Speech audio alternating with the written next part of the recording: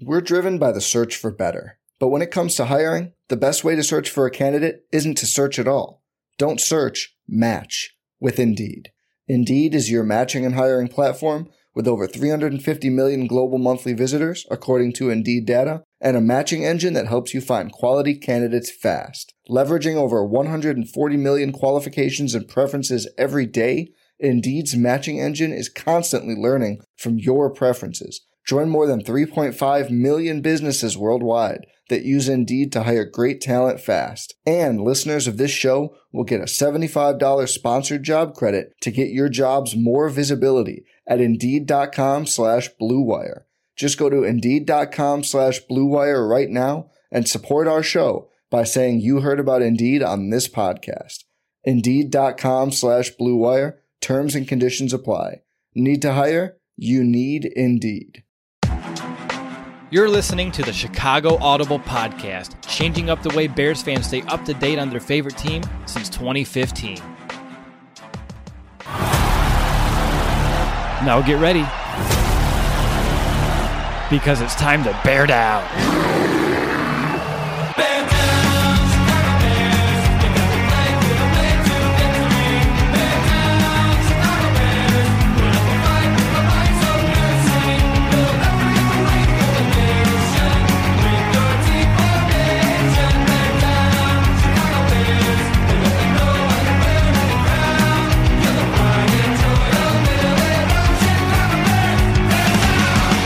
Welcome back, Bears fans, to another episode of the Chicago Audible podcast, and welcome to our Bears-Eagles Wildcard Postgame show. The final whistle just sounded, and our Bears ended up on the wrong side of this one by the final score of 16-15 in a game that was pretty much decided in the final second here by no other than Cody Parkey with another doinked field goal attempt. Now, I'm your host, Will DeWitt, and to help me break down the final Bears game of the season, I'm joined by my co-hosts, Nicholas Moriano and Brandon Hazlett. Guys, do you want to get anything off your chest before we get going into the show? As I drop my pen. I think that's a no. Well, I was kind of waiting for Nick, but apparently he didn't have anything. So I was going to say it doesn't just end on a doink. It ends on a double doink because it also hit the bottom upright as well when he missed it. So if it's not a punch in the face, it's at least two punches. Well, which is, you know, even worse. Yeah. I have nothing. I'm devastated. I came up to my room. I put in the group chat that we're in. I didn't even want to do the show. It hurts to see it come down to that because I knew if that was the case, it's Cody Parkey. He's been like this all season. Can you rely on the guy? No. And it just proved it. He lost his job. There's no way in hell he can come back. It's so disappointing that the Bears season ends because Cody Parkey can't do his job. Out of all the guys that do their job in this team, they have done it throughout the season. He's the one guy that's been the worst at it. It's awful. Yeah, you know, it's been something that we've been dealing with all year. It was our one concern heading into the playoffs. I even tweeted out before the game, what's your one concern for today's game or your biggest? And 90% of the replies was Cody Parkey, and this is a big reason why. And you can look at this from two ways. You can say that he was the reason why we're in it to begin with at the end of this game with his field goals he made earlier, but when it came down to it with the game on the line for us to move on or season over, he did what he's done all year long, and that's hitting the upright, which that's my perfect segue to my monster moment. That's it. I mean, that is what defined this game one way or another, no matter what happened, no matter if it was Tariq Cohen's 35-yard return right after the Eagles got the touchdown. It's not even the Eagles getting that 2-yard touchdown here with 56 seconds left. It all comes down to Cody Parkey. We've talked about it all year long in some crucial situations. We were in Miami. He missed the kick in overtime. That allows a loss. Same kind of deal here, but it goes back to the doinks with all these upright hits, which is it's unbelievable. You couldn't make it up if you tried. I don't think he could have done it if he tried. It's crazy. It really is. But Brandon, I'm going to go over to you. What's going to be your final stat of the game? The final stat of the game and for the year, I guess, for that matter, which is really sad. It's not just that Cody Parkey missed the field goal, but the Bears really just failed to execute, especially in the money area, the red zone. They went 0 for 3 in the red zone today. And, you know, if you execute on one or even two of those chances, it may not even come down to Cody Parkey. I mean, it's a whole different, it's a totally different ballgame at that point. So really it's just failure to execute. Even on the 2-point conversion, maybe they would have, if you go for the extra point, I mean, those are all questions that you look at in hindsight. In the time, I like going for 2. But it's just something that they have to be able to execute. And we've seen it all throughout the year, but against an Eagles team that was hot coming in, we knew that the game was going to be won and lost in the trenches when the Bears run offense and Eagles run defense. And I thought the Eagles kept it pretty balanced for the most part. And that's why we ended up seeing a pretty close game. So really just failure to execute, especially in the red zone, going 0 for 3. Nick, am I wasting my time if I have to hand it to you for a knock? Look, it's a knack and a knock, but more so a knock because it took so long for Matt Nagy to actually test these Eagles DBs. It took him until couple minutes, trailing in the fourth quarter, where now Nagy's getting very aggressive and attacking these DBs, which is a weakness for the Eagles secondary, but he at least tried it at the end there. But that should have been the game plan all along. It was a very conservative effort for the Bears offense in the beginning, and that's why they weren't scoring points. That's why they didn't do well in the red zone. So it's a knock because Matt Nagy really wasn't himself, especially in that first half. How personalized can a financial plan be when it's created by one of those robo-advisors? Plugging in standard algorithm to calculate insurance need and future wealth of random human client. Robots don't know you. We do. At Farm Bureau Financial Services, getting to know you always comes first. Together, we'll create a financial plan based on your specific goals. Find a local Farm Bureau advisor at fbfs.com/protect. It's your future. Let's protect it. And that's why that Bears offense didn't get going. I was really surprised to see that it didn't continue, or it didn't happen in the beginning, because it was only at the end there where you saw the deep shots where Mitch Trubisky was accurate. Allen Robinson was making, a bunch of catches, being the Allen Robinson that we've seen all season, but it was just already too late in the game to where, why wasn't that the game plan going forward in the beginning? It just didn't make any sense. So that's a knock for the game.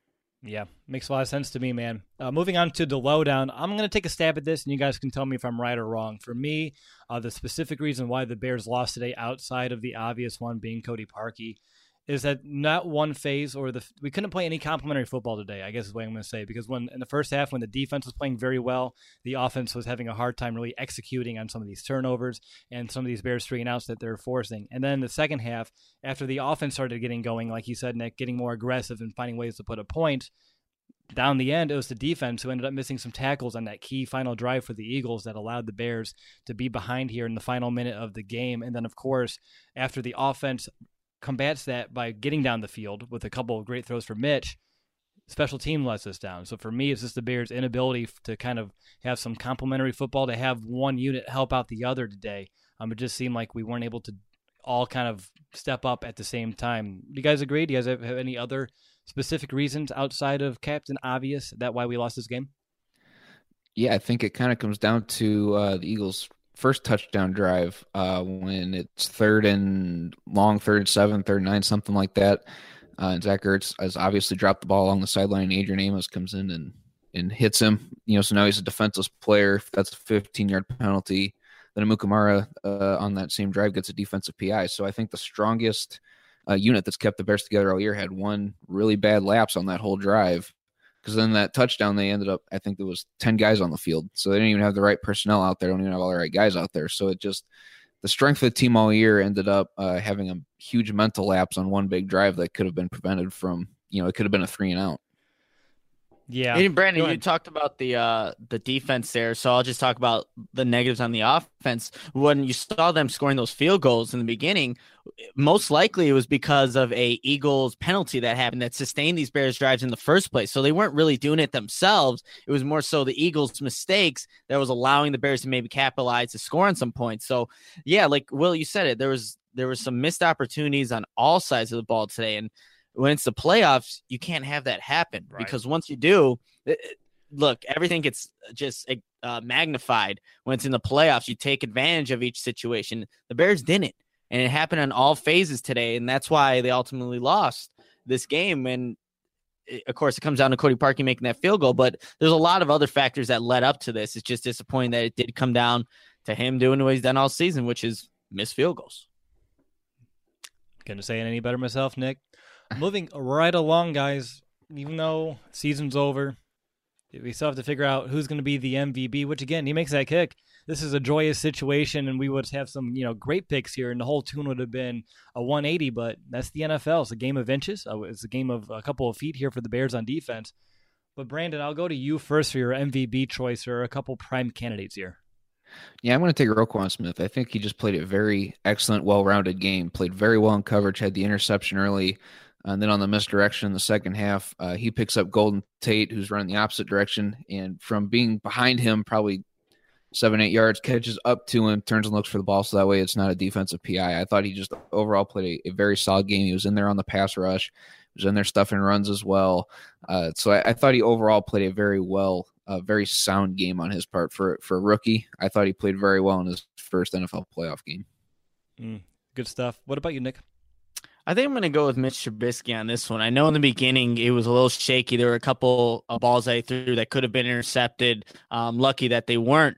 But you just see him how he's able to, come back from that first half that didn't go his way into the second half where he's just making decisive throws, is giving his receivers opportunity to make some plays. Mitch Trubisky really stepped up, and he put the Bears in position to even get to that field goal opportunity. And he really grew up in front of our eyes. There were a bunch of young quarterbacks today and yesterday in these playoff games that just weren't up to the task for these playoffs. You saw it, Deshaun Watson and, even Lamar Jackson at times. But Mitch Trubisky, for him to do what he did, and especially in that second half and when the game really counted, I was really proud to see what he did. I think the Bears are definitely in good hands with him, and just give him some more time to develop in this offense. He's just going to be more decisive with all those decision making, and he battled through an injury in the beginning there. We don't know what the severity of it was, if it really affected his running ability, but he was able to play through it and ended up having the game that he did. So I'm going to have to give it to Mitch Trubisky for this one. Yeah, it's pretty, I'll say, brutal that the Bears, Trubisky, he had over 300 yards passing today. And yet we're still on the opposite side here, the final score in a game that didn't even eclipse 20 points by either side of the, either team today. But for me, my MVP, I'm going to go with Allen Robinson with a 10-catch, 143-yard performance today. He came up with some very clutch catches in the second half of this ball game for some huge chunks. I don't have the numbers right here in front of me. I'm not going to scroll down to my notes to kind of go find them. I know one was over 40 yards. And for him to just go ahead and come up with those catches, especially with those double moves, those are reasons why we brought him in here, to be that big-time threat. And again, averaging 14.3 yards per catch, catching 10 of his 13 targets today. He's someone that Trubisky was able to rely on here on the sidelines, where the middle of the field was very congested. It was a day where you really do miss like a Trey Burton. So for him to have that threat outside of the numbers in Allen Robinson today, especially in the second half, was a big reason why the Bears offense was finding some success here late in the game. So for me, Allen Robinson is going to be my final MVP of this season. All right, well, that's going to wrap up the first quarter of our post-game show. And before we enter the second quarter and break down the Bears' offensive performance just a little bit more, I'm going to call a quick timeout and tell you a little bit about our show sponsor, SeatGeek. Getting tickets online can be far too complicated. With hundreds of sites and varying levels of reliability, it's hard to know who to trust. That's why SeatGeek is the place to go. SeatGeek pulls millions of tickets into one place so you can easily find the seats that you want for a price that you're willing to pay. There's something like being there in person, and SeatGeek will get you closer to the action for a great value. As you know, something I personally like about SeatGeek is how you're able to sort by value and also set your maximum price. That way, the tickets that you're looking for are the best seats available for the budget that you have in place. And on top of that, SeatGeek is designed to make your ticket buying experience easier than ever because they search multiple ticket sites. They grade every ticket based on a value. And by doing so, SeatGeek helps you immediately identify the best seats that fit your budget. So make SeatGeek your go-to ticket source for everything from sports and concerts to comedy and theater. And of course, everyone here at the Chicago Audible has the SeatGeek apps on our phones, our devices. By far the easiest way that we've been able to shop for tickets. We've done it for Bears games, we've done it for concerts, a few other things in between throughout the years. So definitely check it out. And the best part of all is that our listeners do get $10 off their first SeatGeek purchase. Just download the SeatGeek app and enter the promo code BEARS today. That's promo code BEARS, BEARS, for $10 off your first SeatGeek purchase. Alrighty, you're listening to the Chicago Audible. I'm your host, Will DeWitt. I'm joined by my trusty co-hosts, Nicholas Moriano and Brandon Hazlett. We're breaking down the Bears' 16-15 wildcard round loss here against the Eagles, and it's now time to dive into our discussion on the Bears' offense and also kind of pick ourselves up just a little bit here, which is beyond difficult to say the least. Brandon, I'll go to you first because you're the most even-keeled of the bunch. Any opening thoughts here on the Bears' offense? Yeah, I've got some praise for Matt Nagy and also some some negative things, I guess, lowlights, whatever we want to call them, because I'm struggling to come up with a word for it right now. We'll start with the highlights, though. He was aggressive when he needed to. He kept his foot on the gas like he needed to, especially in the second half when momentum was really switching each and every way. So it was nice to see that he's able to keep up with that pace. But then at the same time, early in the game, I think that he was just really trying to put too much on Mitch. I don't know how many times he's thrown for more than 40 passes in a game, but today Mitch was 26 of 43. And Jordan Howard only had 10 carries on the day, 18 for the team in total. It seemed like anytime there was a negative run, he just shied away from it. They just went to passing more. And I don't know if the Eagles were expecting that. I mean, I think Matt Nagy might have been looking at the young DBs and going, we can take advantage of that. And then they really didn't, especially in the first half when I thought they should have to really set the tone. But regardless, Jordan Howard was hot coming into this one, and he didn't really give him much of an opportunity in this one. I mean, some of it kind of comes down to how the game's going. But Howard had a few chances where he could have really busted some big runs. He was tripped up once he exploded through the hole. There were one or two that I can really think of where he was close, and then Matt Nagy never really went back to it. I was kind of disappointed in that. But overall, a very good job also by the offensive line. They didn't allow a whole lot of pressure in this one. Fletcher Cox gave Kyle Long, his hands full definitely each and every time. So that's understandably a tough one to fight up against. But overall, the offensive line did good in pass pro, and they really set up the holes in the running game for the most part. Just the Eagles linebackers were able to sniff out a couple of those runs that created negative yardage, and then Matt Nagy shied away from it. Yeah, I think for me, my biggest gripe is not getting Jordan Howard the ball more today. He only had, like you said, the 10 carries, and he was able, especially early on, get some very positive yards on the ground, and I was confused why they didn't seem to stick with it. Instead, they're doing the short, quick passing game, which wasn't working at all here in the first half, and instead, he's giving carries to Benny Cunningham on third down. You're getting a carry to Quan Mazzell. Those are two carries they can give Jordan right there. And on top of that, too, Tariq Cohen, only one carry for him. He's someone who's averaged, I believe, near 5 yards per carry for the season. For him to only have one today also seems like a little bit of an oversight. Obviously, he's one of your best playmakers on the field, and on offense, he only had 4 total touches today, which I understand with Trey Burton being out. Some of the focus maybe shifts over to Tariq Cohen a little bit, especially in the middle of the field, but to me, it kind of blows my mind that your best playmaker, and actually maybe best two playmakers, Jordan Howard and Tariq Cohen, only get 14 touches between the two here on offense. And yeah, we can look at Mitch's yards in the second half, which was, of course, elevated by the play of Allen Robinson, a big catch from Josh Bellamy as well. But outside of that, very curious why the Bears ditched the run so early. So again, we've had that earlier this season. We haven't had it lately, and it kind of reared its ugly head again, just kind of like Cody Parkey. And real quick, too, I'm going to jab whenever I can, by the way. I did see that Robbie Gould was in attendance today, too. So if he's still in there, and if someone's listening to this from Soldier Field, find him. Keep him in there for the offseason. He's a non-restricted free agent. We can make him a restricted free agent if he stays in Soldier Field. And then make sure he can sign with us, so then we don't have to worry about this again. Bring Robbie back 2019. But Nick, how about you? Anything general that you want to mention? I know you've talked about the offense a little bit at the top of the show, especially with your Knack. Anything else, or do you want to jump into some players here? Well, I mean, with that offense, Tariq Cohen, like you mentioned it, Will, he had 4 total touches on offense in this game. And you mentioned that maybe with Trey Burton out, some of the focus shifts to Tariq Cohen, but that's unacceptable that your guy that has been such a focal point for your offense throughout the entirety of the season gets 4 total touches in a playoff game where it's a guy that can make a big play at any moment. And you see what he did on the kick return. Just get the ball in his hands. He makes good things happen. But 4 total touches for Tariq Cohen, and just and Jordan Howard as well, unacceptable for what Matt Nagy did in this game. I know the Eagles are they're making it tough for the Bears offense to move the ball at times, but you got to find a way to get the ball to Tariq Cohen and let him do his thing. And that just didn't happen today. And when you look back at it, and we'll have time to break down the film later if we really want to, just to watch this game over again. But there's got to be moments in this game where Tariq Cohen should have gotten the ball, but he just didn't. So that's definitely another knock on the Bears offense, because he is your best playmaker, and 4 times is not enough in a must-win game in this wildcard game against the Eagles. One other general thought about the whole entire offense. Again, they finished 5 of 16 on third down, which, of course, is not good. That's less than 1/3, a 33% conversion rate. And the reason is because the Bears had a lot, especially early on, and also in some crucial moments, like the drive that started with 12 minutes left once they took the lead.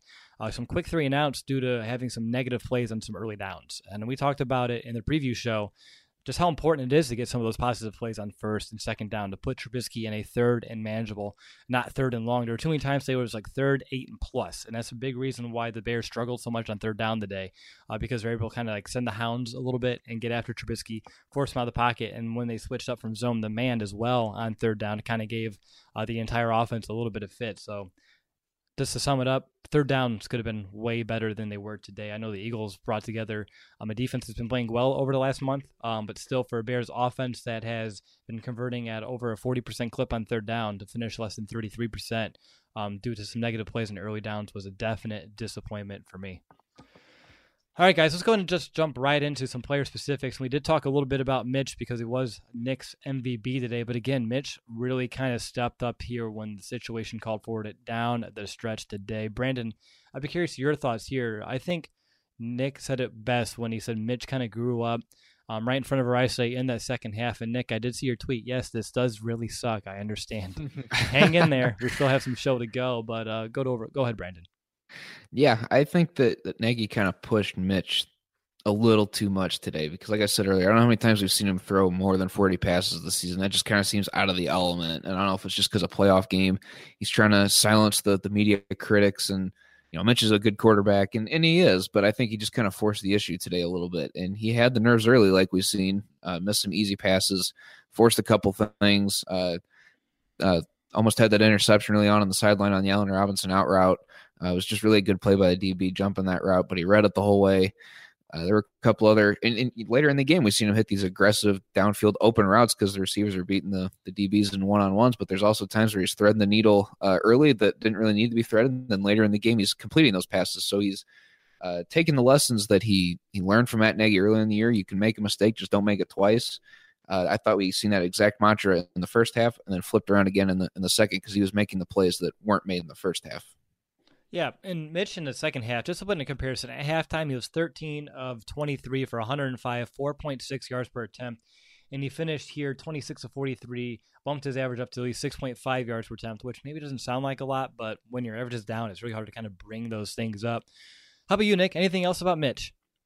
The one thing that I am surprised at, Mitch Trubisky still had a good game despite being able to be functional, I guess, and effective on the ground. Rushing, he only had 3 carries for 9 yards. Now your typical Mitch Trubisky, get outside the pocket, make plays, extend plays with your legs, but you're still able to do good things in the pocket, which I think is the most encouraging thing from this game because all season it's about, can Mitch Trubisky actually be an effective pocket passer? And at times this season he's been inconsistent with it, but he showed in this game, especially in that third, fourth quarter, that, hey, if you give him some time, he'll find the open guy, deliver some accurate balls, especially on the deep ball, which, again, he wasn't that consistent with this season. So, look, the Bears season ended. Obviously, we're all disappointed, but I think I'm coming around a little bit because I'm just seeing and remembering just how good Trubisky was on those very crucial downs and passes that he's been missing sometimes this season. So that is definitely gives Bears fans a glimmer of hope, and knowing that I'm going to bring him up, Cody Parker will be gone next season. That also gives you some glimmer of hope as well. Jab, combo, uppercut, whatever we have to do here to kind of keep us going through. At one point, after that touchdown pass to Allen Robinson here in the second half, I think Kevin Fishbane tweeted this out. I want to make sure I credit. At that point of the half, Trubisky was 10 of 14 for 158 yards in the second half with 11.3 yards per attempt. Just to kind of, again, I was trying to put in perspective just the night and day difference between the first and the second half. But guys, really, the only thing I can say about Trubisky that we haven't yet, and we probably have already said it, and I know we have, I'm just going to reiterate it, is just the big throws that he made in the second half. I mean, some crucial situations down the sideline to be accurate. And he had a few passes earlier in this game that were close to being interceptions from very dangerous throws. He was able to kind of not let that affect him. And again, with like Nick said earlier, with the potential leg injury too that he had to kind of fight through as well. Didn't let any of that affect him. Didn't even when he was down. Someone who is making his first ever playoff start here in his second year in the league, coming out there, got a big pass down Robinson to put the Bears in a position to win. And that's something that a lot of people maybe outside of Chicago don't think Mitchell Trubisky can do. But I think he proved today on a national stage that when it comes down to it and it comes down to crunch time, he can step up. He can be the guy to lead his team to a victory. The only thing is, we might need a kicker. All right, guys, moving on to his targets through the year. We talked about Allen Robinson as well with his big day for over 140 yards through the year. Josh Bellamy coming up with a big catch as well. And then on top of that, Anthony Miller's catch, no catch because of no one picked up a fumble thing, which is still some weird, obscure NFL rule that hopefully gets visited here in the owners' meetings this offseason. Again, it seems like here in Chicago, the NFL has something about taking away catches from Bears players with the last name Miller. You had, of course, Zach last year with his touchdown. Anthony Miller here today as well. But, Nick, how about you? Wide receivers, a little bit of tight ends, and they didn't get a lot of action today. And, of course, running backs as well. Who kind of stood out for better or worse?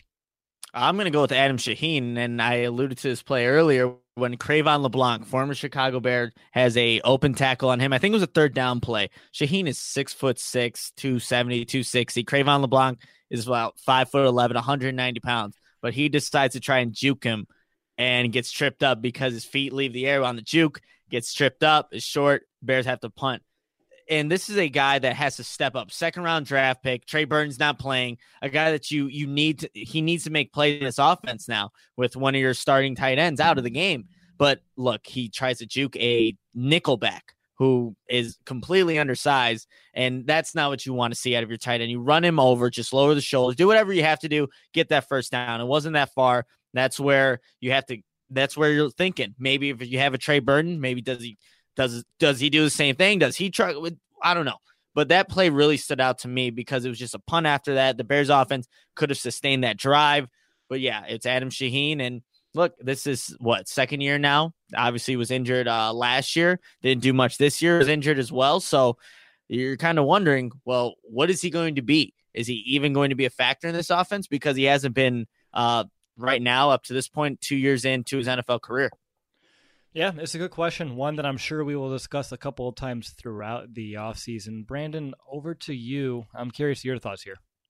I just kind of want to counter the Shaheen thing there. It's hard to run someone over when they're going for the knees, I think. At least I'd have a hard time being 6'7", going down that low to truck someone over, but that's just my opinion there. But regardless, I think Taylor Gabriel's a guy, he had 4 receptions today for 37 yards, 9 targets. He made the big catches when he needed to. Some of the passes that were targeted his way were inaccurate. He didn't stand much of a chance getting some of them. I think of his last pass that Trubisky threw to him where it was, he had about 3 guys around him and the pass was about 5 yards short of him. So, I mean, those situations like that, I understand. But when the pass was supposed to get to him and it was a big play that was needed, Taylor Gabriel was there to make the catch. And that's what we brought him in for. So it's nice to see, even when the game's on the line, it's a close game, he's still out there making big-time plays when it absolutely calls for it. And I just love Allen Robinson with all these double moves on these young guys, and even Trubisky incorporating the pump fake to draw some of these guys, thinking that, the DB is going to have Trubisky beat here. It beats him up over the top. I love that aggressiveness.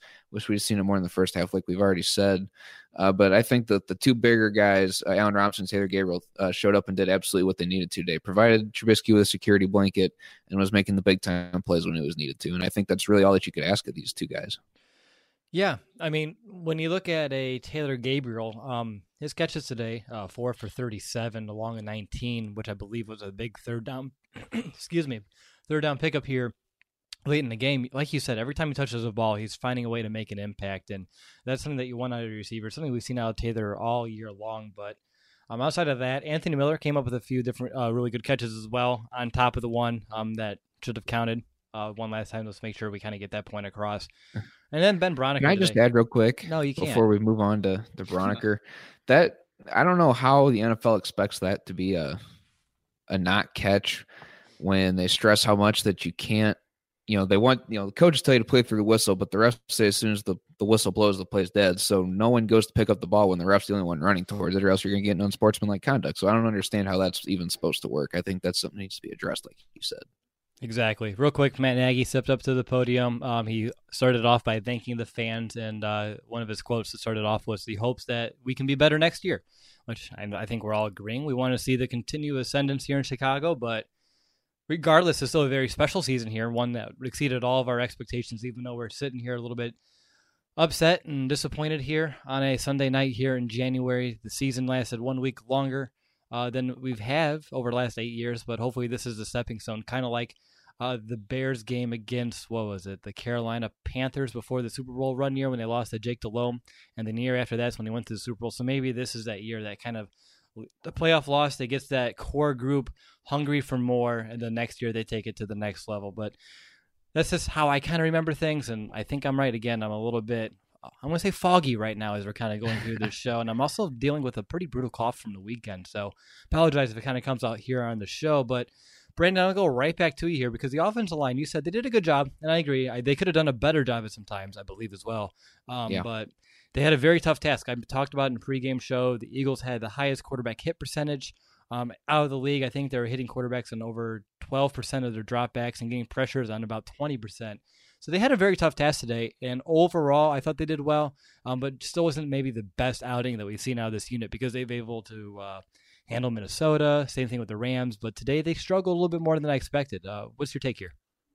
I think part of that falls on Trubisky and his nerves early. That's when I felt that the offensive line really struggled, and I think Mitch kind of highlighted that, I guess, with his happy feet. Just wasn't really comfortable with a little bit of pressure. We've seen later in the game, Mitch is able to stand in the pocket with guys surrounding him and deliver a couple really good passes downfield. So I think it was really Trubisky kind of having the nerves, the happy feet that we've seen earlier in the year in these primetime games, really affecting the play of the offensive line, making them, I don't want to say make them look bad, but I mean, overall, the offensive line, Kyle Long had his hands full with Fletcher Cox, like I said earlier. The tackles did a very good job. Even Jordan Howard and Tariq Cohen being blockers out of the backfield were able to pick up, a few of the blitzes, because I think that's all Philadelphia sent all night was a few. So outside of that, I mean, they kept their four guys pretty well in check, only allowed 2 sacks, and I think one of them was mostly on Trubisky, just not really knowing where he's at on the pocket and where the other guys are at. That one that created the 3rd and 19 when he got sacked on the 2nd and 12 play. So I thought the offensive line did an overall very well job. Fletcher Cox, like I said, he's just an animal. It's tough to beat him and Aaron Donald. So the fact that they were able to shut down Aaron Donald the way they did really should say a lot, but Fletcher Cox is just as a... Does a robot know you like a neighbor? Insurance Corporation will fulfill requests to cover anyone, anything, anytime, anywhere, with most standard algorithm in the order it was received. Please hold. Robots don't know you. We do. At Farm Bureau Financial Services, getting the insurance coverage you need always starts with a conversation. Find a Farm Bureau agent at fbfs.com/protect. It's your future. Let's protect it. Good player. Yeah, only finished with 1 tackle, though, today, just to put that in perspective. Yeah. And Kyle's brother, Chris, looks like he was straight zeros across the box score here as well. How about you, Nick? Anything about the Bears' offensive line that you believe is pertinent to bring up? There were a couple of times where I thought Kyle Long was, beat in a couple plays, but when you're going up against Fletcher Cox, that's going to have such a great inside presence there on their Eagles defensive line. But nothing much, like you guys said. They could have definitely played better, especially on early down, especially first down. There are a lot of negative runs for Jordan Howard, and when you're already behind the chains against a good pass rush, that just makes life a lot more difficult for Mitch Trubisky. But other than that, I'm just watching this video on Barstool Sports of this guy. He didn't even watch the Cody Parkey field goal kick. And then when he realizes that it wasn't good, looked a lot like my reaction. I should have recorded to see what that was like. That would have been bad, actually. So probably the best. Probably so, but I wish you would have periscoped that because I would have watched it for sure. Real quick, one last thing about the Eagles defense. Did Cravon get like a last name pronunciation change? Because when it's here, and I know we've played in primetime a couple times, it's always Cravon LeBlanc. And now it's like getting all French accent with it, like LeBlanc. You noticed that too? I was like, okay. I don't know if you like made that a point of emphasis because I know they've said LeBlanc in the past, but okay. That's the only thing I had to bring up about that. I didn't think he killed us today by any means, of course. He had a couple nice plays, but it was actually fun to watch him and Anthony Miller kind of battle because that was a battle that we watched a lot in training camp when we were down there in August and late July.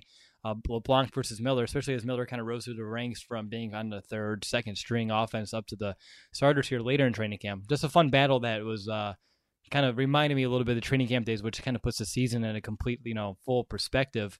But other than that, guys, any final thoughts on the offense before you kind of transition over here to the Bears defense? Kind of wish we saw Khalil Mack score. When you see him out on offense, that would have been pretty cool. But in all seriousness, I think this offense will get better next season. I mean, blown expectations for this season, what they were able to do and the spurts that they had this season where they looked really good and they were just developing the running game at the end of the season. Let's see with Matt Nagy coming into year 2, what this offense can really do. Mitch Trubisky being the second year, it had its ups and downs for sure, but overall, I'm just excited of where this offense could be. And with Matt Nagy, it can go, the sky's the limit for this offense going into next season and beyond. Now, I just want someone tweeted out, his name is Eli Sherman to us on the account. I just kind of did a comparison of a couple quarterbacks in their first ever playoff game. Peyton Manning was 19 of 42 for 227 yards with no touchdowns. Tom Brady was 32 of 52 for 312, 0 touchdowns and a pick. Drew Brees was 31 of 42 for 319 and 2 touchdowns. And then you have Trubisky today as well for, 26 of 43? Yeah, 303 and 1. So he's ahead of Manning and Brady and right behind Brees. I'll take that company, would you? Absolutely. It's a good club to be in. It is a good club. I wish Club Dub was open, though, speaking of clubs, Yes. but the hashtag came one day too late with their nice little Twitter emoji hashtag. But, B, how about you? Any final thoughts on offense? Overall, it's just a young-led group, and I'm excited to see where the rest of it goes. We've got some work, I think, some positions to address come the offseason.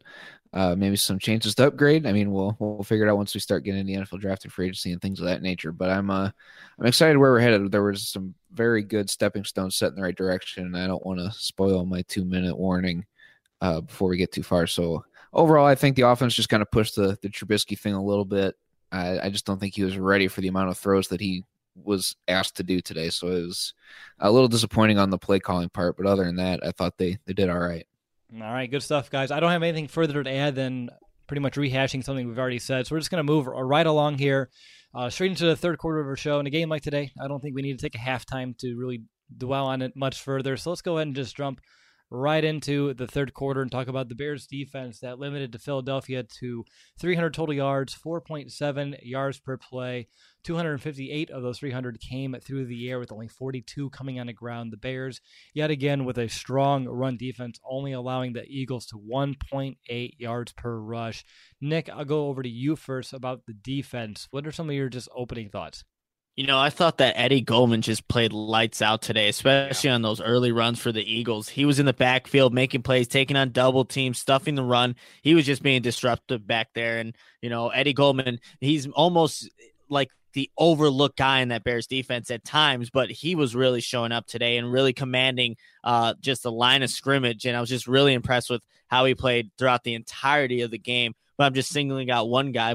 And I know Brandon even mentioned as his MVP, but Roquan Smith really showed why we went to draft him in the first round, number 8 overall. Just a very instinctive linebacker, was covering Golden Tate downfield, intercepting passes. I mean, this guy is going to be a stud. He almost broke Brian Urlacher's rookie record for most tackles, and he was just, I think, 2 tackles short. But he is going to be an absolute playmaker for this Bears defense for years to come.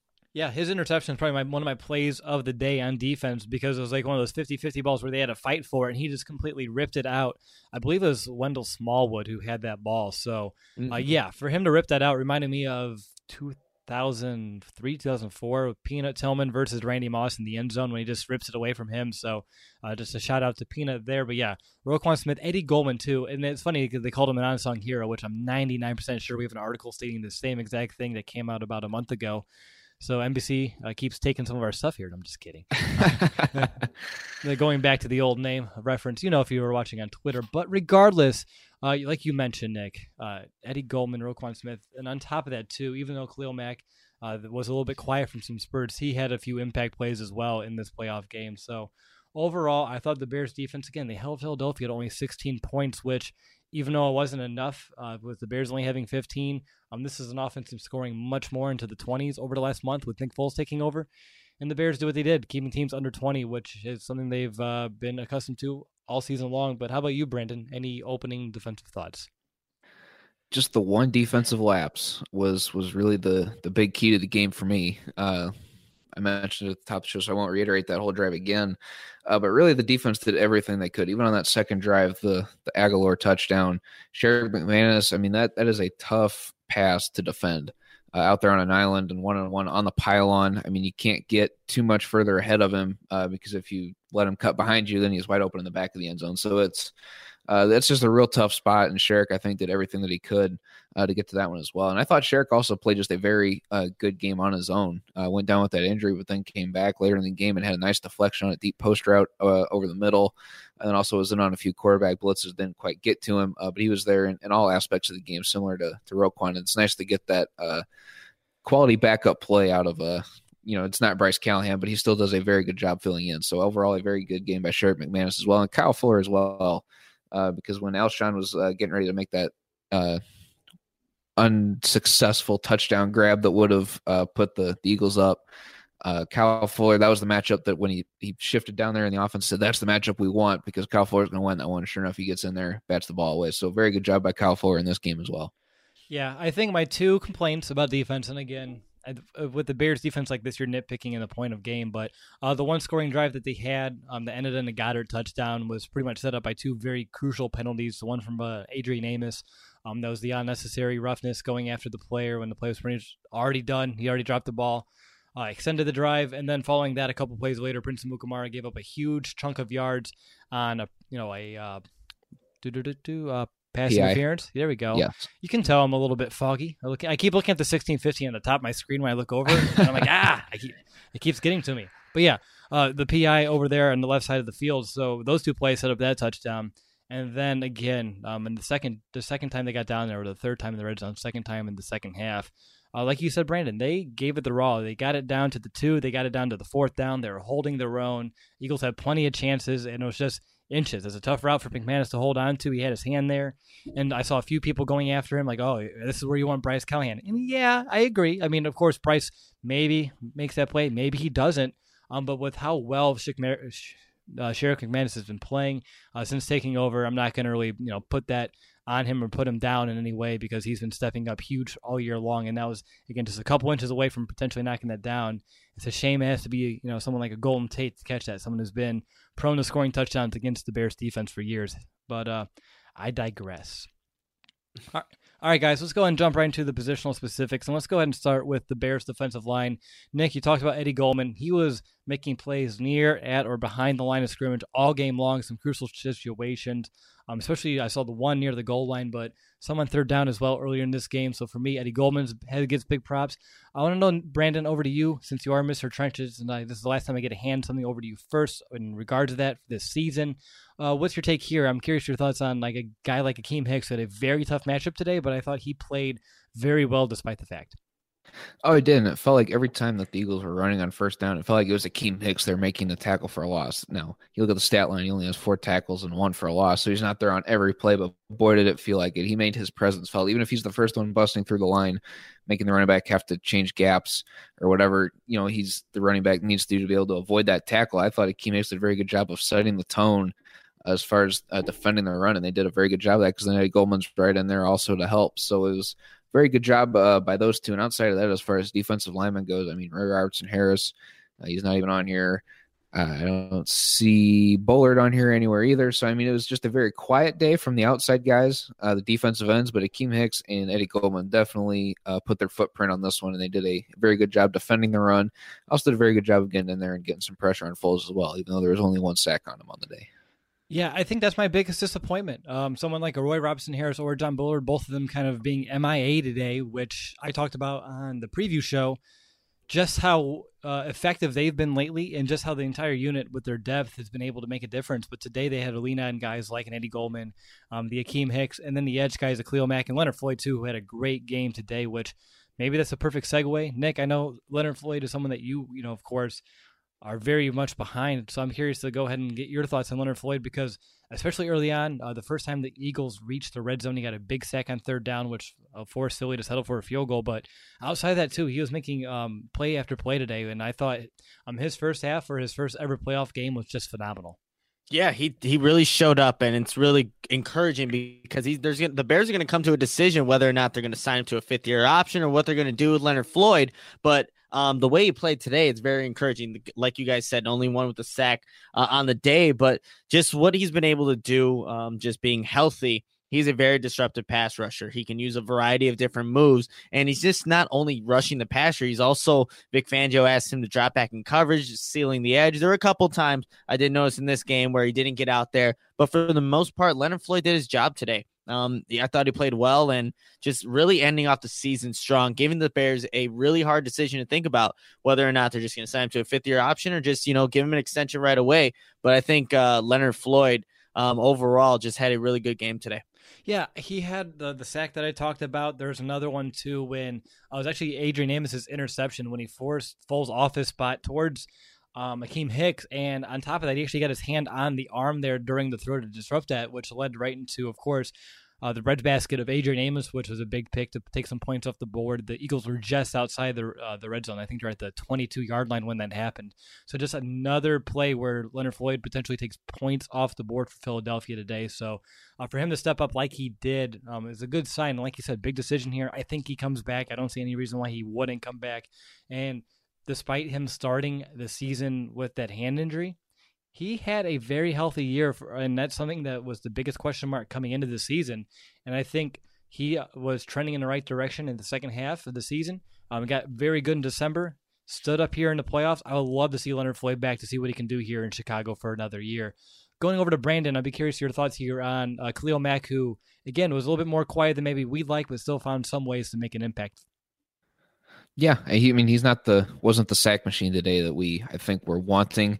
Really needing, I guess, but he was still able to shut down the run. He didn't allow any RPOs to get past him. On that goal line stand when the Eagles had to score on fourth down, he shut down two of those right there to make the tackle at the line or for a loss. So, even though he didn't quite make the impact in the passing game like we would have expected to, he was still able to get in there and shut down the run. He even played a little bit of coverage as well. But regardless just of the pass rush in general, whether it was Khalil Mack or Leonard Floyd or Akeem Hicks, Eddie Goldman, don't let the one sack kind of, don't look at that one sack and go, well, they didn't quite get to the quarterback. There were multiple times where guys were getting their hands in the passing lane, just about ready to get the Foles, because Foles was throwing off his back foot, just throwing these giant rainbow passes, which were so aggravating because only his guys were getting to him, especially early in the game. So the pressure was there. They just could not quite finish the job. So overall, I don't think this was a disappointing effort by the pass rush by any means. They just were a step too late, and Foles was able to recognize it, I guess. And excuse me, apologize, guys. On top of that, too, like I mentioned in the preview, the offensive line for Philadelphia, since Foles took over, has been playing very, very well. I knew it was going to be a challenge, but like you said, maybe it wasn't to the same rate that we're used to, Brandon, but they did make some impact, because even though they weren't getting the sacks, they were getting pressures that forced some bad throws, forced him off, his accuracy off a little bit, which is something that we definitely needed to do in this game, and it worked for the most part, just wasn't as Finally, a bed that senses snoring and automatically responds. Meet the Ergo Smart Base from Tempur-Pedic, our first system that detects snoring, then automatically adjusts by raising the bed. Get your best sleep all night, every night. For a limited time, save up to $500 on select adjustable mattress sets and experience the deep, undisturbed sleep of Tempur-Pedic. Get full offer details at TempurPedic.com. consistent as maybe we'd like. But guys, I would love to move inside here, because even though the outside guys had a really good game, I thought Danny Trevathan, Roquan Smith, we already alluded to Roquan a little bit too, really did step up here. And Danny Trevathan, who has the most playoff experience and Super Bowl experience out of the bunch, I thought really took his game to the next level. There was early in the game, he had a blitz that forced an incomplete pass. And this is all near the Eagles' own goal line. And then the next play, he took down that screen single-handedly. That's a great play because the Bears got the play call in late. They weren't set. They were confused, but he was still kind of able to blow that up. And then on top of that, I saw a couple open field tackles, a few other tackles near or at the line of scrimmage. So Dan Trevathan keeping things in front of him, playing like a leader out there today. So I was very proud of the effort that he put forth. What about you, Nick? Anything else about Trevathan or Roquan? Yeah, with Trevathan, you said it, where he has this playoff experience, and it really showed, and just throughout the season, it's really showed with him diagnosing screens. He did it again in this one, where if Trevathan's not in the position that he is, I think it was Smallwood who had the reception, Smallwood or Sproles who had the reception on that screen pass, it could have gone for a pretty big gain, but Trevathan all season long has just figured out when offensive linemen are letting people go through easily, they're going off to the side somewhere to set up the screen. But Trevathan's always there to sniff it out. He is such a smart, instinctive linebacker and gets everybody set. The Bears really have that that guy that just sets a tone for their defense right then and there. But again, he showed up on the stat sheet as usual, 6 total tackles, just right behind his partner in crime there, Roquan Smith, with 7. But Danny Trevathan, again, showed up today, did his thing. And the Bears really have something special with those inside linebackers, especially in this day and age of the NFL where you need to be able to cover downfield. Those two are some of the best at it in the NFL. What about you, B? I think you guys hit it all on the head. I mean, Roquan was my MVP for a reason. I thought he played the best game that we've seen all year. Coverage, pass rush, defending the run. Just a very good job by Roquan throughout the entirety of this game. And you brought up the screen pass that I want to bring up with Trevathan as well, so I won't reiterate on that one too much. But like you said, the guy who brought has the Super Bowl experience, brought it today. He was my X factor on the preview show for a reason, because he needed to bring that, set the tone. And I thought he did a very good job of that one. He helped will this defense to do everything they could to keep the Eagles off the board. And they kept, I think he led this defense to I think the stat was they've only allowed 17 points per game. The Bears defense, I forget what the timeline was. Maybe it was for the whole year. I don't remember. But to keep the Eagles under that at 16, I think that's led by Danny Trevathan. All right. Moving on here to the secondary guys. Nick, early on, they were going after Kyle Fuller. Do you think that was a wise decision or not? I mean, he was giving up those catches underneath as he was playing back off, but I'm just curious. Did you expect them to target Fuller as much as they did? He did enter the game leading the NFL with 21 pass breakups and 7 interceptions, but obviously they saw something. Yeah, that's a little surprising considering the other matchup, Prince Amukamara, who plays up and bump coverage, and Alshon Jeffrey being a physical wide receiver. Maybe they would like that matchup more, but they just wanted to test Kyle Fuller, and that was interesting because he is an all-pro corner. But like you said, he was giving up some things underneath, and it's because he does play so far off. So I guess maybe that was the reason why. But before we even go into the player specifics, I just don't get why Eddie Jackson was activated today when he didn't see the field at all. When it's, one elimination game, you're just expecting, yes, Deion Bush can start or whatever, but why wasn't he ever put into the game at any point? He has the most continuity with the defensive backs at defense, more than Deion Bush, even though he played the last 2 games, but it just doesn't make sense to me. I thought, you activate him for a reason, but yet he's just on the sideline. Maybe he's giving some pointers or not, but he's still an all-pro safety, one of the best in the league. Why not put him out there at some point? There are a couple plays over the middle where Nick Foles is just kind of throwing it up, and it's landing in these Eagles receivers' hands. You're wondering, man, if Eddie Jackson's in the game, being the instinctive secondary player that he is, does he intercept that pass? I know Adrian Amos had an interception, but still, if you have him out there, it's just another option for this Bears defense, another opportunity that we don't get to see because he just sat on the sideline. He was just standing on the sideline. Right, yeah. And there's one that Amos should have had over the middle of the field, too. When Foles just threw it up, like you said, he was just throwing like ducks up there, and they're taking forever to get to their spot. And someone with the range of an Eddie Jackson should have been able to come away with a few of those picks. On top of that, too, when you're seeing some, especially in the second half, some of these missed tackles, you just feel like if Eddie Jackson was in there, that would have been stopped way sooner than it was. I do believe we haven't had to say it yet, but this is the game where the Bears did end up missing Eddie Jackson, even though he was active, even though he was suited up, ready to go. Matt Nagy said, I guess at halftime, that he's there if we need him. That's a little bit confusing because it seemed like they needed him out there, but he wasn't out there. And again, if he was injured enough where he couldn't play, give someone else that body so you can potentially use them on special teams or in another situation. But yeah, it's a little odd. I don't think Deion Bush lost this game by any means, but regardless, Eddie Jackson is your most dynamic player in your secondary who can change games with this great, knack for pick sixes and game-altering interceptions. But instead, he's just on the sideline watching, and you have to wonder what if he was out there, especially on a couple of those plays like Nick just mentioned. How about you, B? Yeah, I kind of wanted to counter what you guys were saying, about Eddie Jackson not being out there. Because Deion Bush didn't necessarily lose the game. I mean, no one on the defense really lost us the game. When you only give up 16 points, that's pretty dang good. I don't think it was necessary that Eddie Jackson was out there. But then Will touched on it. Deion Bush didn't really lose us the game, so that kind of cooled my head on that a little bit because I agree with that statement. But the fact that Nick Foles is throwing passes that felt like up to the 400 level of Soldier Field, just letting, and somehow his guys is the only one that's underneath of it. I don't understand that. So that's where you miss Eddie Jackson. Absolutely. I'm on board with that. But I think this kind of falls back to what we were talking about earlier with Matt Nagy in the first half being conservative with the offense. I think if he was feeling a little bit more aggressive-minded in this one, he would have played Eddie Jackson out there. So I think that just kind of gives you his state of mind going into this one was just to not lose it.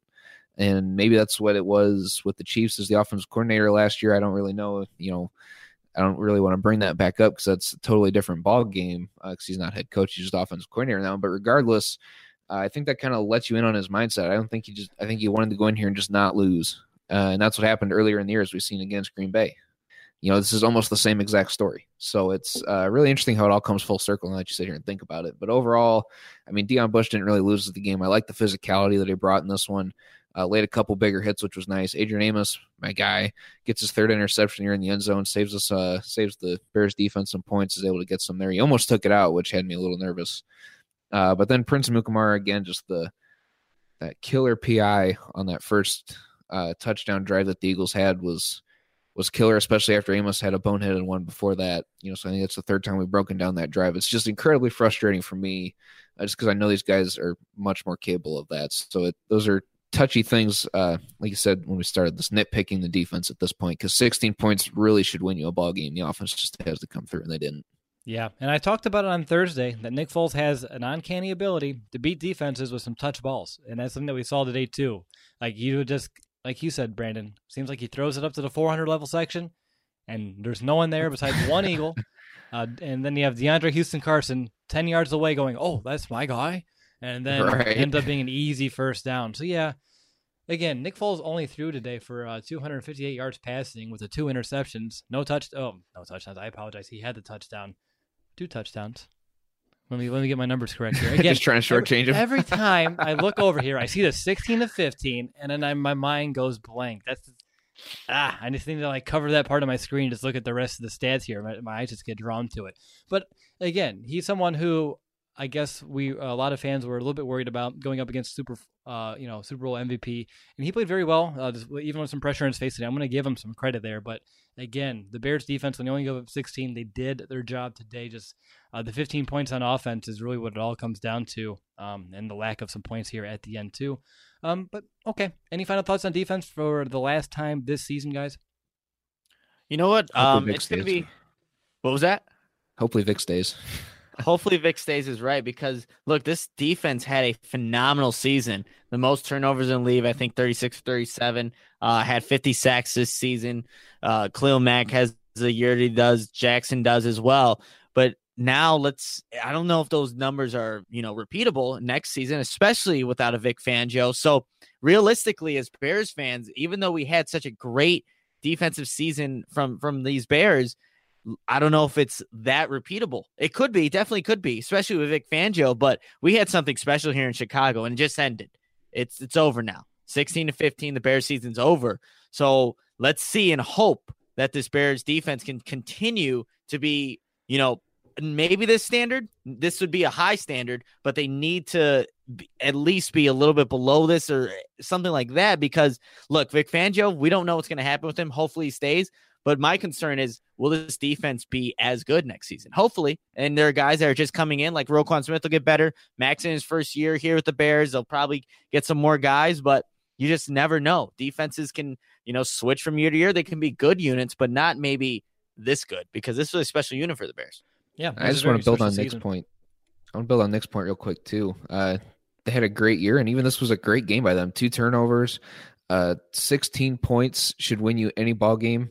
I mean, defense isn't going to shut everyone out every single week. So the fact they give up 16 points and still lose, I think that speaks more to the offense than the defense. This is the most solid core, I think, of this team is the defense. So very good job. Well done. I don't know why I said it that way. Job well done by this defense. So 16 points should absolutely win you a ball game. And they played a very great game in this one.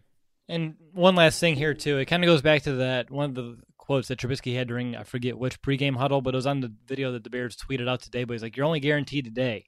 And that's what I kind of think what Nick's point is here about the defense. Like, we had a really good defense right now, and even though the hope would be for them to either sustain or even take another step, it's not a guarantee. It's not like you can just copy paste new season.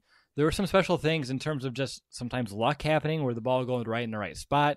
It's kind of the opposite here with Cody Parkey. It just seemed like he had very bad luck and the ball's going in the wrong spots. Just like with the upright, just some things in this universe is very much all about momentum. And the Bears had the momentum, but now they have to find a rebuild it come the season, come that regular season again, all the way in September. So they have to start again. Is it possible? Heck yeah. They have a lot of talent on this defense. But again, it's not a guarantee, and we believe in it. It's just something to keep in mind as we get through this offseason and to next year. It is a disappointment that a defense like this one that led the NFL in so many categories couldn't at least make it to the second round of the playoffs here, and they have to end up being a one and done in the wild card round, losing to the 6th seed, losing to the team that you just allowed in a week ago after beating the Vikings away. So it's a little bit painful when you think about it that way. All right, guys, it's time to head to the fourth and final quarter, and let's go ahead and begin. Well, I was going to say begin on a quick hit special teams. I don't want to talk about that anymore. I'm confused why Josh Bellamy is returning kicks, number one. I'm glad they gave it to Tariq Cohen because he had a very big play with that big, long return to put the Bears in a great position here towards the end of the game. Patrick O'Donnell was doing a fantastic job doing some coffin corner kicks earlier on in this game. Had a poor time to shank a punt later on. I think I summed up special teams. Go ahead. I apologize for that one because I said on Thursday he hasn't. I can't remember him shanking one all year and leave it to wild card. I know it. Well, Brandon, thank you for at least shouldering the blame. Now we know where to kind of deflect it towards. I'll take it. Nick, anything else? I feel like I hit special teams on the head today. You know what? I will say this one thing, and just mentioning Cody Parkey. Obviously, we're all very angry about the result, but don't go adding him on Twitter, sending like these any of these like things that go way, way beyond football. That's not right. It's it's a football game. The Bears lost. We're all frustrated, yes, but he doesn't deserve all this really negative backlash about going after him personally. That's crap, honestly. So he knows, he feels bad. He tweeted out didn't tweet out. Reporters are tweeting out what he said in the press conference. So obviously he feels for the team. He knows he let them down. Just let it be that, because honestly, you go further than that, you're just a awful person. Cody Parkey's an awful field goal kicker, but just don't take that next step and just being an awful person.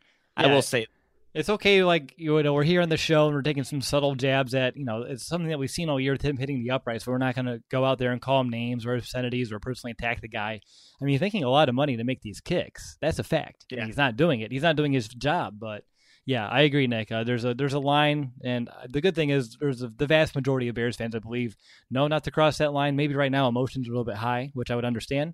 And with it being a playoff game, maybe spirits are high, and not the spirits of our spirits, but like, the liquor maybe. So maybe there's a bad combination of the two right now. So hopefully, drink some coffee, sober up, make sure you don't cross that line that Nick just mentioned there. But guys, I was going to ask you to grade the game. Usually at the last one, week 17, for the last couple years, they grade the season. I don't know if I can grade the season just yet. I think we need to do that later on this week when we do some of our wrap-up shows. So we'll just take it by the game. For the last time, how are you going to grade this Bears game? And again, when you lose, I'm curious to see exactly how these things go. And let's go to Brandon first. Yeah, when you lose, it brings the grade down a little bit. But I'm not leaving the B range at all. I'm going to give it a B-. Defense played great.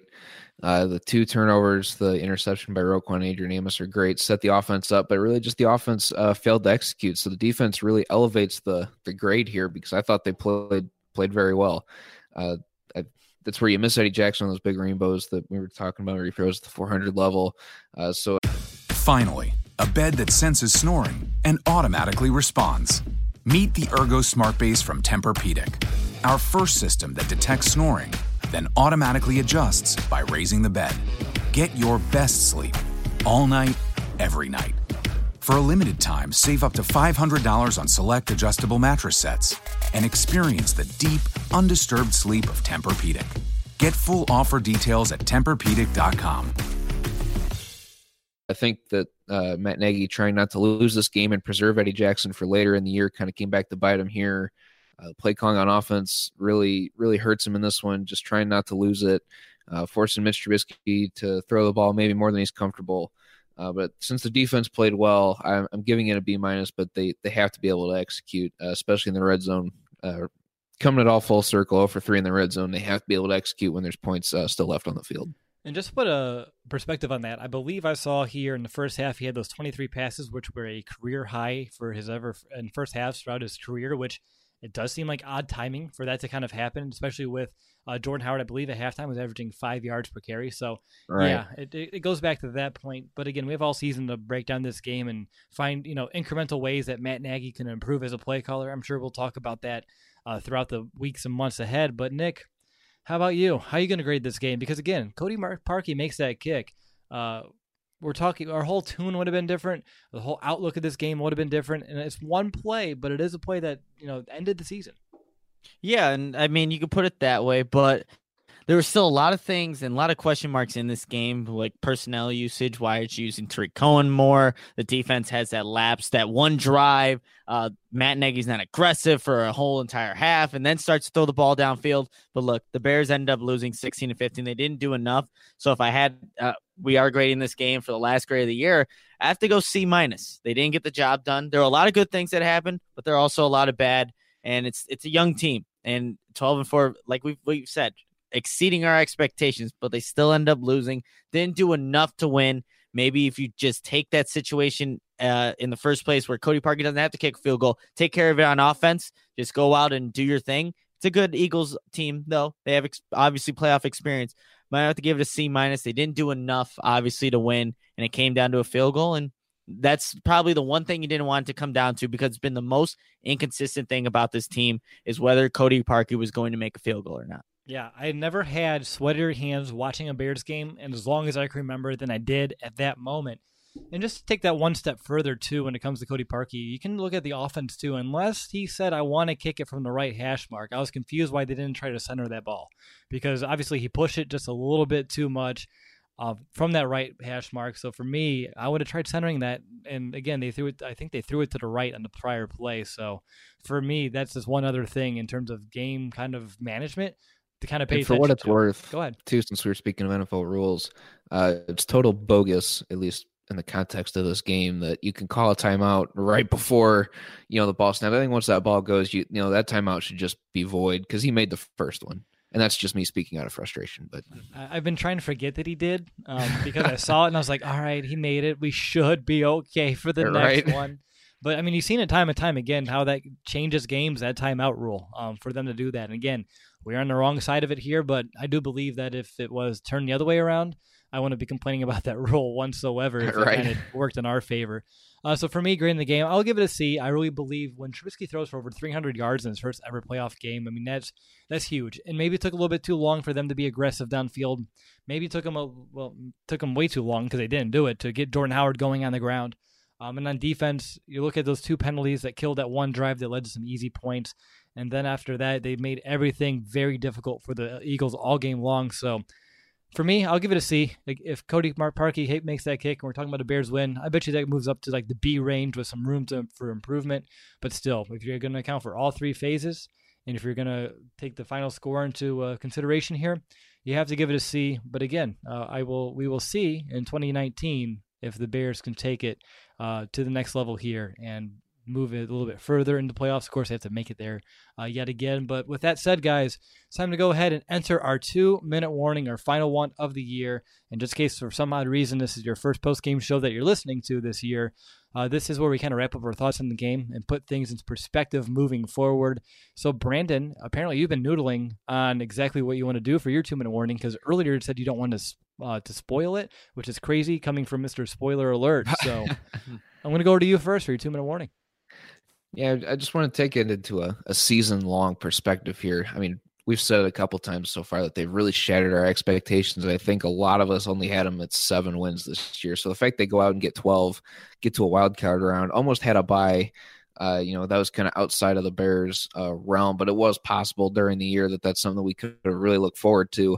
I think really speaks to where this team has grown. And we know that, technically, but not really, Mitch Trubisky's still a rookie. I'm not really going to count, in my mind, how much he played under John Fox, because that was just such a bad offensive system for him.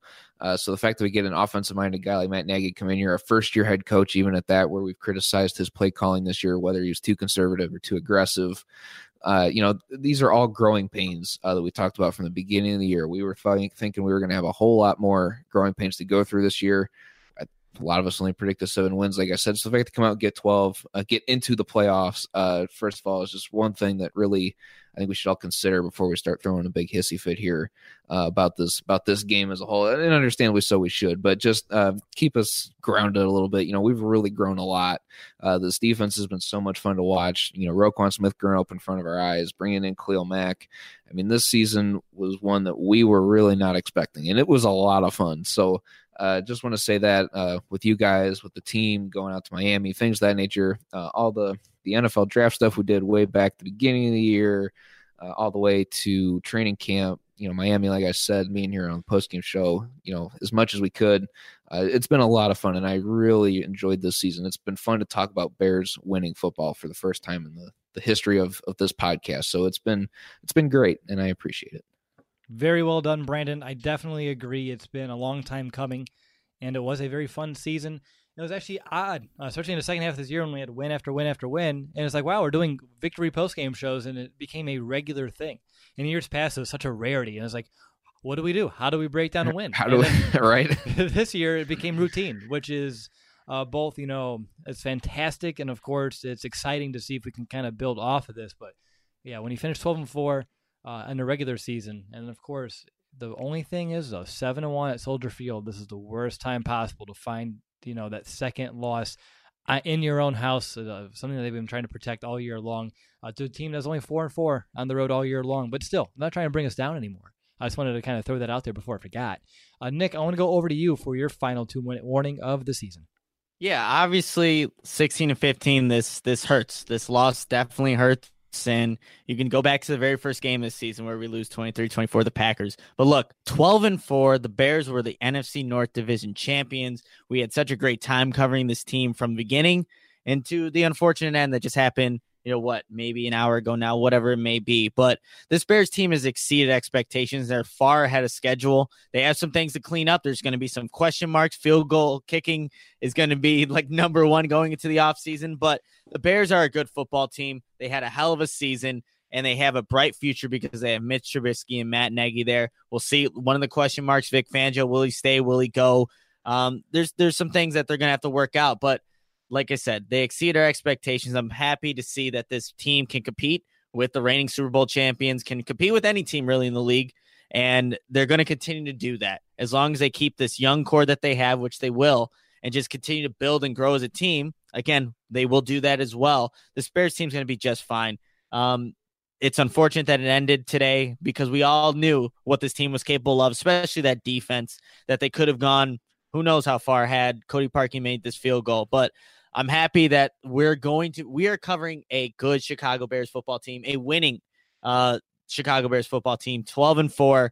Should be excited about 2019 and years to come because this team's only going to get better, and it starts with that offense. And once that offense starts to gel and you have this defense, good luck.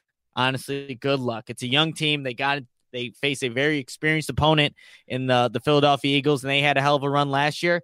Maybe that's going to be the Bears in 2019. But keep your heads up. I know I didn't have that in the beginning, but just coming in talking about Bears football, breaking it down, has really lifted up my spirits. And, you know, that's what we do on this podcast. So we give a platform for people to come into the chat, just to listen, talk about Bears football through the good and bad. And we've done, you know, a lot more good than bad this season. So it's been, like I said, a hell of a season. Too bad it has to end right now, but it's been great. It has been great. And I'm thanking everybody who listens and follows us for just coming on this ride, because it's 2018 will be one that we definitely remember. Good stuff there, Nick. It's actually insane that the Bears lost today with only scoring 15 points, because this is now our 5th loss. And by only losing by 1 point, that means all 5 losses have came from a combined, you guessed it, 15 points. Jeez. Of course. I know, right? Like I said, the universe is a funny place. It always tries to find ways to mess with you, whether it be uprights, whether it be 15. All these things kind of come full circle. But like you guys said, it was a very special year, even though it didn't end the way we wanted. And again, I think if they would have moved on to at least LA and lost, I think we would have felt a little bit better after the fact, because we had a playoff victory and we haven't had one of those in a long time. And then we go on the road and we already play a team that we beat once, who's going to be coming with a bigger edge. But that didn't happen. We ended up being a one and done this year. But like I said, that happened in 2005. They lost to Jake Delhomme, and the Panthers. And then the next year they took that, they used it as fuel, motivation, and they used it for a big Super Bowl run. So hopefully this Bears team kind of follows the same kind of formula here. But the year, I mean, it was really cool to see this team from the very first practice at training camp. Nick and I, you and I went there to go to a majority of those. We went to see the first preseason game in Canton, Ohio. I also caught up the next one in Cincinnati. So to see this team from the beginning and see where they were, to see where they ended up being this year, it's just phenomenal. And it's exciting to see as a Bears fan and someone who runs this podcast, the potential that this team has moving forward. We saw them move and grow and become a unit and become fun and grow together with Club Dub and all their unity. And you can just tell that everyone loves each other in this locker room, a locker room that was, I would say, even though we were losing under John Fox, was getting better year by year compared to where it was under the previous regime of Mark Trestman. To see where it is now, it just feels so good. It's very exciting, and I'm really looking forward to the next steps. I'm really not looking forward to offseason talk, actually. We don't have a first round. We don't have a pick for a while in the draft. Free agency is going to be a little bit limited, so it may be quiet. We may have to really stretch our minds to find some talking points on this podcast, but still, it was a fun year. Trubisky grew up a lot. I think he exceeded our expectations for his first year in this offense. And on top of that as well, we just saw guys like an Anthony Miller become a touchdown machine. We knew he had a lot of potential. Did not expect him to lead the team in touchdown receptions at the end of this year. And then on defense, Khalil Mack falling into our laps week 1, and look exactly where that took this defense. So I'm very excited to see exactly how it all plays out. But what I'm disappointed in is that next week we were planning on doing a post-game show in person if we moved on, but now we don't have to, guys. Yeah, it is unfortunate. We could. I was about to say, I think we need an end of the season dinner then to kind of commemorate a very, very excellent, I'll call it an excellent 2018, despite it ending in the in the first round here in the wild card. So you guys down for a dinner this weekend? Yeah, let's do it. Definitely. Sounds good to me. But first, we have some podcasting to do still this week. I'm excited. We need to do an Audible mailbag. I'm definitely going to have to join in for that one because I don't have to meet the opponent. I don't have to do some matchups and keys. So I'm definitely, guys, I'm up for hire if you want me on the mailbag. Yeah, for sure. That would be interesting. It would be interesting. I try.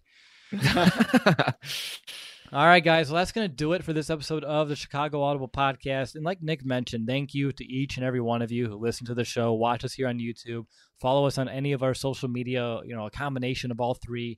Really, no matter how you keep in touch with us or however we enhance your Bears experience, I just want to say that it's something that we don't take lightly.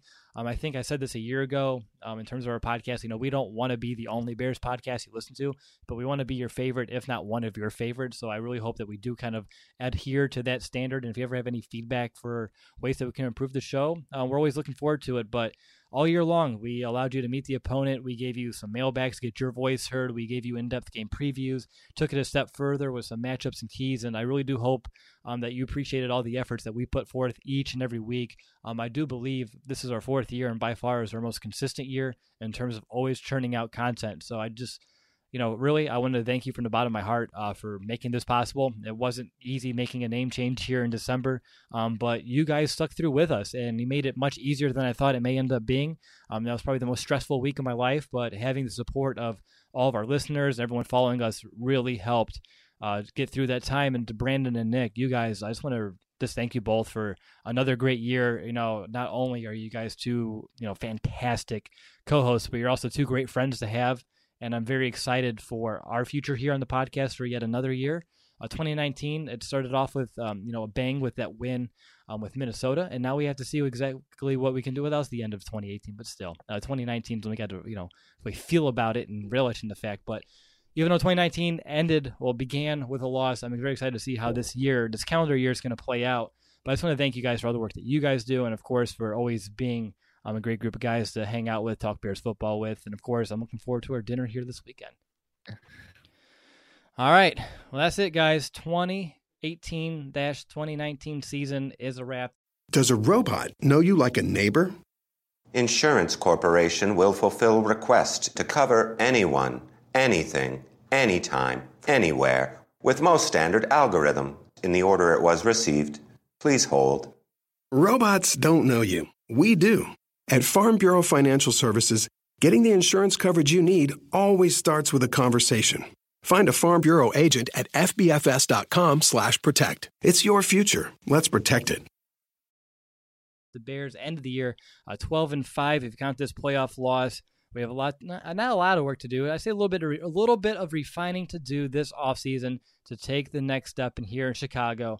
And of course, just like we are throughout the season, we're going to be here all offseason long, every step of the way, from free agency to the draft to minicamp, OTAs, and then training camp again. But if you stick with us, I promise before you know it, July is going to be here. And yeah, another year of Bears football will be upon us. It may seem like a long time, which it kind of is, but we'll do our best to make sure that we make the time go as quick as possible and keeping you as up to date as you would like here on your Chicago Bears. So again, like we all said, very tough season. Oh, not tough season, tough end of the season. And hopefully now that you've listened to this entire post-game show, you feel a little bit better about the future and you're able to breathe a little bit now that we're, an hour and a half plus removed from the end of this game. But that's going to do it for the year. Until next time, I promise we'll be back very soon. But until then, bear down, Chicago.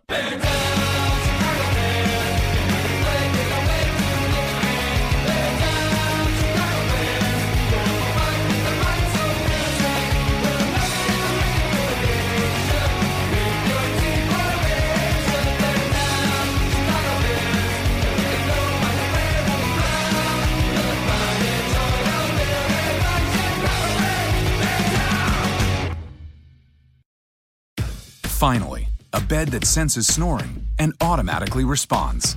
Meet the Ergo Smart Base from Tempur-Pedic, our first system that detects snoring, then automatically adjusts by raising the bed. Get your best sleep all night, every night. For a limited time, save up to $500 on select adjustable mattress sets and experience the deep, undisturbed sleep of Tempur-Pedic. Get full offer details at TempurPedic.com. We're driven by the search for better. But when it comes to hiring, the best way to search for a candidate isn't to search at all. Don't search, match with Indeed. Indeed is your matching and hiring platform with over 350 million global monthly visitors, according to Indeed data, and a matching engine that helps you find quality candidates fast. Leveraging over 140 million qualifications and preferences every day, Indeed's matching engine is constantly learning from your preferences. Join more than 3.5 million businesses worldwide that use Indeed to hire great talent fast. And listeners of this show will get a $75 sponsored job credit to get your jobs more visibility at Indeed.com/Blue Wire. Just go to Indeed.com/Blue Wire right now and support our show by saying you heard about Indeed on this podcast. Indeed.com/Blue Wire. Terms and conditions apply. Need to hire? You need Indeed.